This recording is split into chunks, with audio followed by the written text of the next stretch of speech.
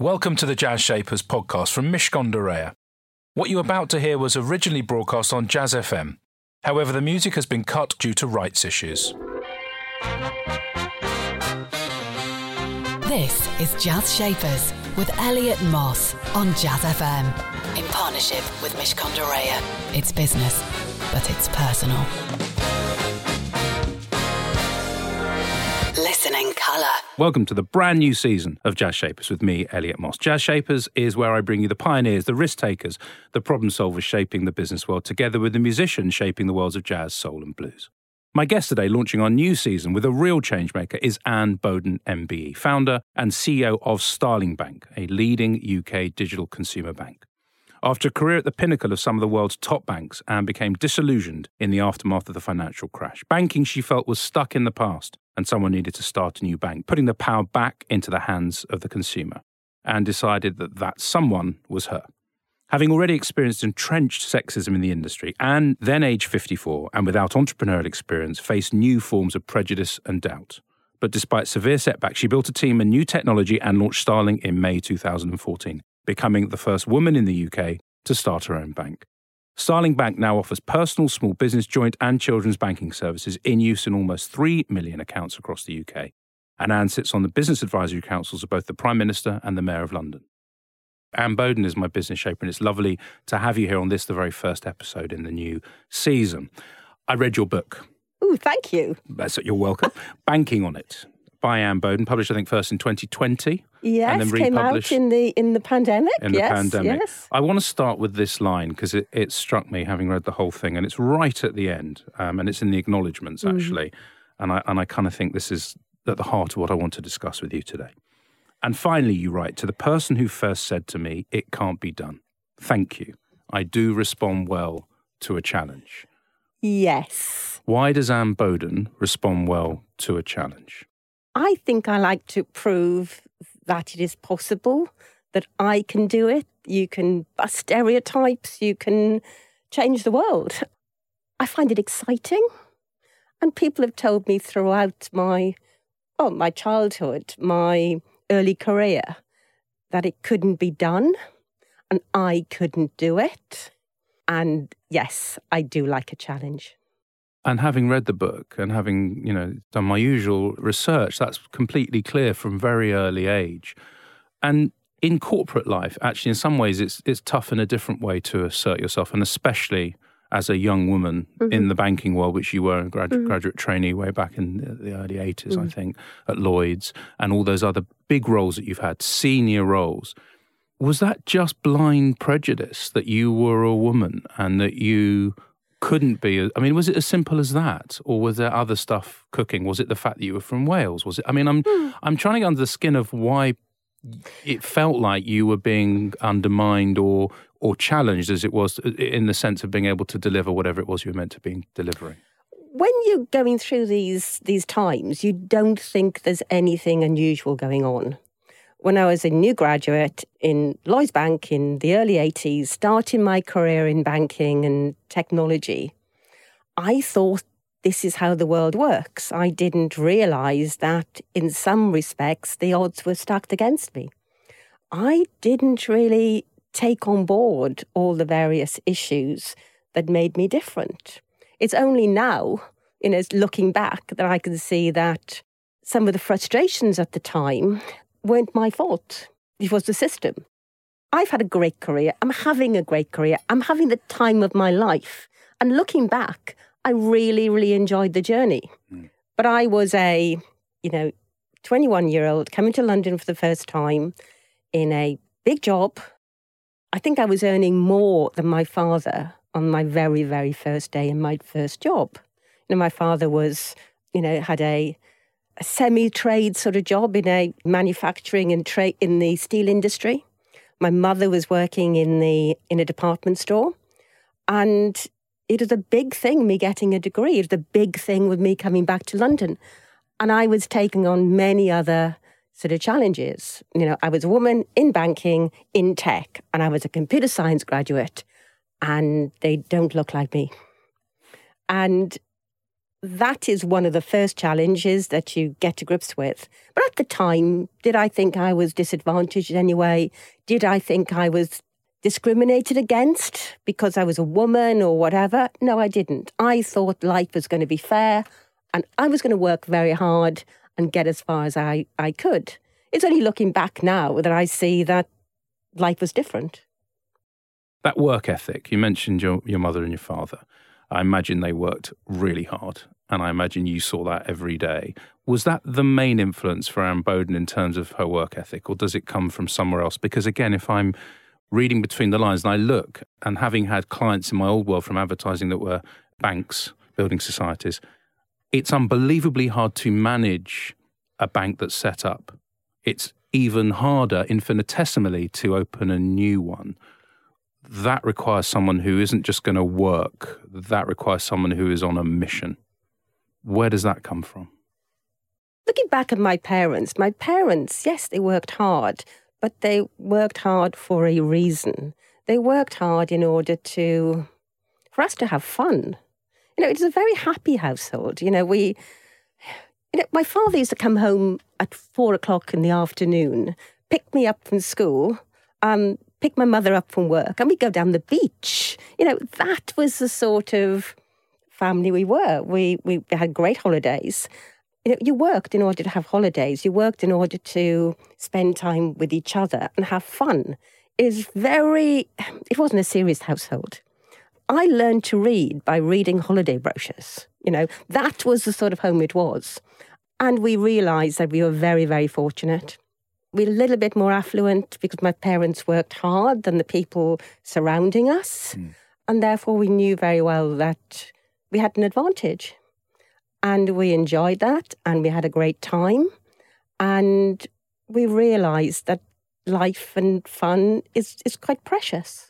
But you work so hard. I mean, you talk about it in the book, and you talk about, listen, they may have been discriminating against me. They may have gone down the pub and avoiding. But frankly, I just put in more hours. I carried on going. I had tasks to do. They ended up working for me anyway because I worked so hard and I was clear what needed to be done. In a way, I don't know, does your joy come more from all the work you do? Because obviously, you talk about at 4:00 Dad gets home, but by your own admission, work is your love. I mean, you enjoy it and you embrace it. So. Yeah, good point. I must admit that when my dad came home at 4:00, we did go to the beach for all my books from school. But it was very much, I think I get a lot of pleasure from work. I think not everybody is as fortunate as we are. Sitting in the studio here today, we are doing a great job. We go back into our offices and we have interesting people around us, interesting conversations. We can take part in life. We can read newspapers and listen to music. We have rich lives. It's not like that for everyone. Work for some people is complete drudgery. And I think that we have to consider that. I can work all these hours and throw myself into it because it's intellectually challenging. I make the opportunities for our customers and for our employees. And it's fun. I can't complain about what I do. And she's not complaining, to be clear. The bright blue eyes are looking at you and they're not complaining. They look very happy. Much more coming up from my business shaper. It's Anne Boden. She's the founder and CEO of Starling Bank. Right now, though, we're going to hear a taster from the Mishcon Academy digital sessions. They can be found on all the major podcast platforms. Mishcon Dorea's Victoria Piggott and Dr. Rebecca Newton, organisational psychologist and CEO of Coach Advisor, discuss the impact of women in positions of leadership and on boards. The Mishcon Academy digital sessions. Conversations on the legal topics affecting businesses and individuals today. Getting women on boards, why does it matter? Yeah, it's a great question. There's a lot of research that's been done, and we know from research that having women in positions of leadership in organisations and having women on boards makes a difference to the performance of the company, to the culture of the company, and to the effectiveness of the board or senior teams themselves. And when you say it makes a difference, it improves productivity, it improves how employees feel about their jobs. Is it that kind of tangible thing that improves? Yes. Like I said, it impacts culture it also, I mean, in terms of the most tangible outcomes, it improves business performance. So, for example, one study that was done of 11,000 companies in Australia over a 6-year period, they had a look at women in leadership positions and found that a female CEO, for example, increased the market value of that organisation by 5%, which is worth nearly 80 million Australian dollars on the ASX 200 companies that they were looking at. The Mishcon Academy Digital Sessions. To access advice for businesses that is regularly updated, please visit mishcon.com. Jazz Shapers on Jazz FM. In partnership with Mishcon de Reya. It's business, but it's personal. You can revel in all our former business shapers on the Jazz Shapers podcast. It sounds almost rude. And indeed, you can hear this very programme again if you pop Jazz Shapers into your podcast platform of choice. But back to today's guest, the main event. It's Anne Boden, my first of the season here on Jazz Shapers, founder and CEO of Starling Bank, a leading UK digital consumer bank. So there you are. You're going to set your own bank up. The first time that you said it out loud was to yourself, or was it to somebody else who happened to be in the room? I was on holiday in South Africa in early 2014, and I had decided to quit my job to start a bank. And somebody asked me what I did for a living. I said I was starting a bank. And I felt so silly, stupid, arrogant, pompous, but people don't start banks. And I shocked myself. But as I said it more, as I got used to the idea, it became more real. Yes, I was starting a bank. I realised that the banking industry had lost its way. It was doing the wrong things for the wrong reasons, and somebody should be brave enough to start a bank. And it took me a while to realise that I also wanted to do something new, and it could be me that started that bank. But I felt as if I wasn't big enough, important enough to make that bold move. But the more I said it, the more I actually got into difficult situations where people said, "What are you doing?" And I was responding, "I'm going to start a bank like no other." It all became much more real. Also, I couldn't go back.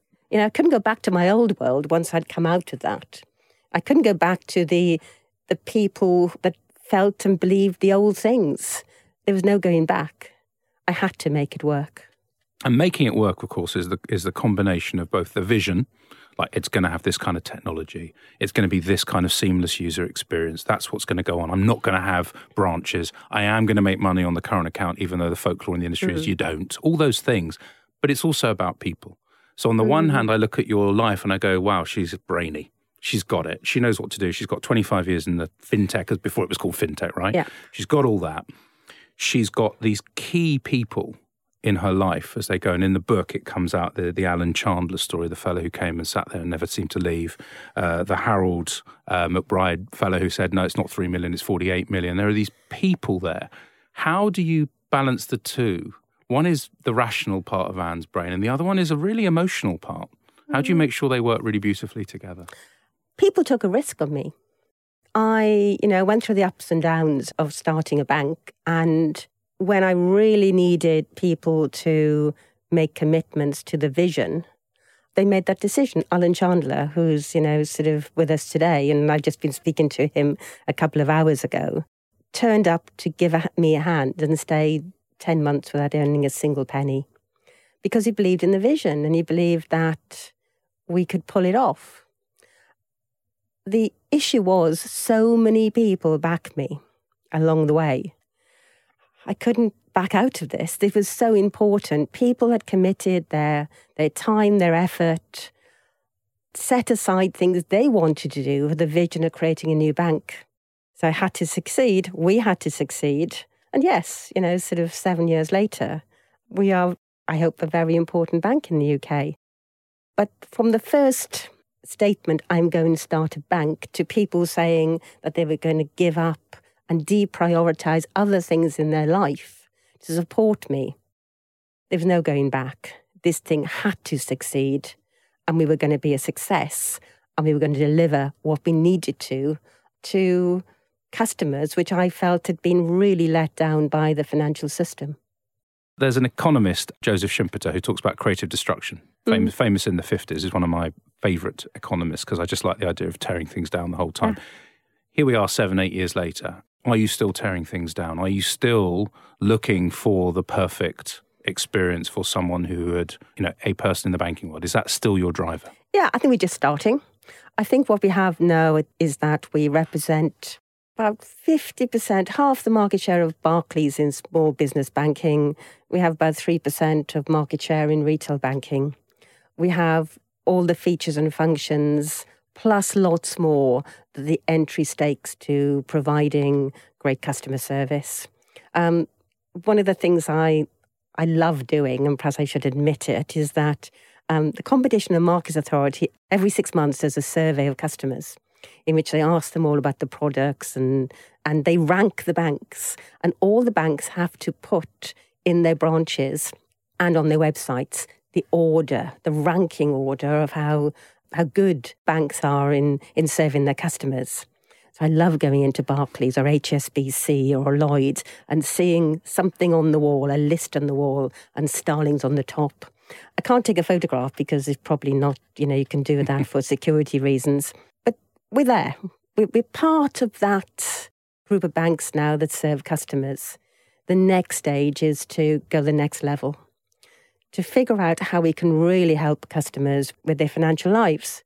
We've entered the market. We have market share. We're doing a great service. We are rated very highly. Now we are starting. We won a license. Back in 2016, we won a license from the regulator to operate a bank. Now we have the license from our customers to help them take things to the next level. And we're spending a lot of our time now working with groups of customers, figuring out what we can do to help them, in this very, very difficult times. Technology is really, really exciting. Technology is changing so fast. What can we do to figure out how we can help customers, keep them safe, and take some of the stress away from managing their money? So, yeah, we're starting. And there's a whole range of things now we're starting to experiment with. I was going to say, because the challenge now in a way is to not be conventional. Because now you're in that set and you've literally got the license, and you've got the license which gives you trust, and trust is the key thing in all of this. You can't slip into all the folklore that you yourself were saying, but that's just folklore. How do you ensure that you do that? I think actually having contact with real customers. Customers still email me, contact me. I answer their queries sometimes on Twitter and social media. Some of those questions are, I feel as if we've let customers down and I need to do something to fix it. Sometimes customers need features or functions that we need to work on. But surprisingly, it's surprisingly difficult at Starling to separate yourself from customers because we all want to do it. We all want to listen to customers. We all want to talk to people that are talking to customers. One of the most difficult jobs, I think, in Starling are the people who talk to our customers 24/7. We're available on chat or on the telephone, 24/7, every day of the year. And some of those conversations, my hat goes off to the people having them. We've got people on the other end of the line, perhaps want help and assistance in a difficult spot. Some of them are having a great time. They're on holiday and want some support. Some of them are going through difficult family times. But we have people on the end of the line that show empathy. And that is very, very important to us, being able to show empathy to customers. And I think that's what differentiates us. I want to be the best technology bank where we're offering the best technology to customers, but I want us to have a heart and talk to customers. And that is because it is really, really difficult to do that. It is so easy for big organisations to put a barrier between them and the customer, to let somebody else deal with the pain the customers are going through. I think we all at Starling believe that that's what keeps us honest. That's what keeps us really thinking about what we can do to make things better. Final chat coming up with Anne Boden, my guest today, and we've got some music from Snarky Puppy's latest album too. That's all in just a moment. Don't go anywhere. Jazz Shapers on Jazz FM. in partnership with Mishcon de Reya. It's business, but it's personal. Anne Boden has been my very precise and very open business shaper today. She's the founder and CEO of Starling Bank. In all the things you say, Anne, and the story and all that, there's a lot of emotion in there. And you talked about empathy just before with regard to treating people just as humans, right, who happen to be banking with your customers. How have you managed to manage your own emotions through all of this? You know, you talk about when you began as a trainee, and then you moved through to these senior roles, and then you stopped and you start again. And then through the book, you talk about just how difficult it was and some of the fallouts and stuff from at the beginning of the business. And even recently, there's been some stuff in the press. How does Anne Boden manage when she's privately there on her own in a room thinking about stuff? How do you ensure that it doesn't turn into anything too negative? Because it strikes me again, you are very resilient, but you're more than that. You're joyful about what you do. But there must be those dark moments. I think you have to be very rational about what we do and how it compares to other people's lives and other people's experiences. Lots of things have gone very right for me and very right for the people that I work with. You know, we all have jobs. We're all able to spend time with people we like, doing interesting things. Yeah, things will go wrong. That is what we're paid for. I am extremely privileged to be a founder and a CEO of a successful bank. That's a privilege. And, you know, going with that means that there are times that are going to be tough. There are times where we're going to be criticised. There are times that we could have done a better job. There are times when we could have served our customers better. You need to take those and take them as criticism to do a better job. And you get better. I am fortunate, and the people around us also can celebrate having built a very successful bank. We have nothing to be, it's relative. Lots of people at this time are really suffering. We got people who can't pay their electricity bills and their energy bills. The people that work for Starling, the financial services industry, the people in jobs that are managing to pay their bills, can consider, you know, their position against others. I think that the financial services industry and founders and the tech industry need to appreciate how success is fun and not always complain about it. Just one final thing before I ask you your song choice. You were described in a recent FT interview, when you had lunch with Patrick Jenkins, I think it was, as an iconoclastic, as an iconoclast, basically. For anyone thinking about doing their own thing that's different now, challenging the convention of a category, what would you say to them? What kind of motivational thing would you say to that individual listening now going, you know what, why not? Talk about it, do it. Don't do a huge amount of research and stay in your bedroom doing the analysis for 3 years. Get out there, talk about it, start something, be brave. You're not going to launch a business if nobody knows about it. It's been really nice talking to you. Really good. Thank you. It's fabulous to kick off the season with you. Before I let you disappear, what's your song choice and why have you chosen it? My song choice was inspired really from something in the book that most people ask me about. There's a story in Banking on It about when I was a child, my parents and myself always got to our feet when the ads came on that had music. So an ad come on, and whether it's for cornflakes or for shampoo, we'd all get up and jog around and and dance. And then when the programme started, we'd stop and we'd carry on watching the television. Well, as an 11-year-old, I thought that every family did that. So when I visited friends and they didn't do it, I was quite shocked, what do you do in the adverts? So that prompted me to think about some favourite ads. And I think I'd like to teach the world to sing, which was the Coca-Cola ad when I was 11. I think it's by Roger Greenaway and Roger Cook. And yeah, that's my music. It's all about having fun. It's all about jumping to your feet and dancing away when something inspires you. That was the New Seekers with I'd Like to Teach the World to Sing, the song choice of my business shaper today, Anne Bowden, and she was recollecting how she and her family would dance around the room when they watched their favourites ads, and that was from one of them. She talked about loving a challenge. This is a person who was built for a challenge, and you read the book and you will see the other challenges that she faced as the bank that she's created almost didn't get created. She talked about fun and joy and the importance of that within her work, not just outside of her work. And she talked about the privilege it is to be a CEO and a founder of a business and to be responsible for delivering something fantastic and responsible to the people that work for you. All brilliant stuff. That's it from me and Jazz Shapers. I'm really pleased to be back for the new season. Hope you have a lovely weekend. Jazz Shapers on Jazz FM. In partnership with Mishcon de Reya. It's business, but it's personal. We hope you enjoyed that edition of Jazz Shapers. You'll find hundreds more guests available for you to listen to in our archive. To find out more, just search Jazz Shapers in iTunes or your favourite podcast platform, or head over to mishcon.com/Jazz Shapers.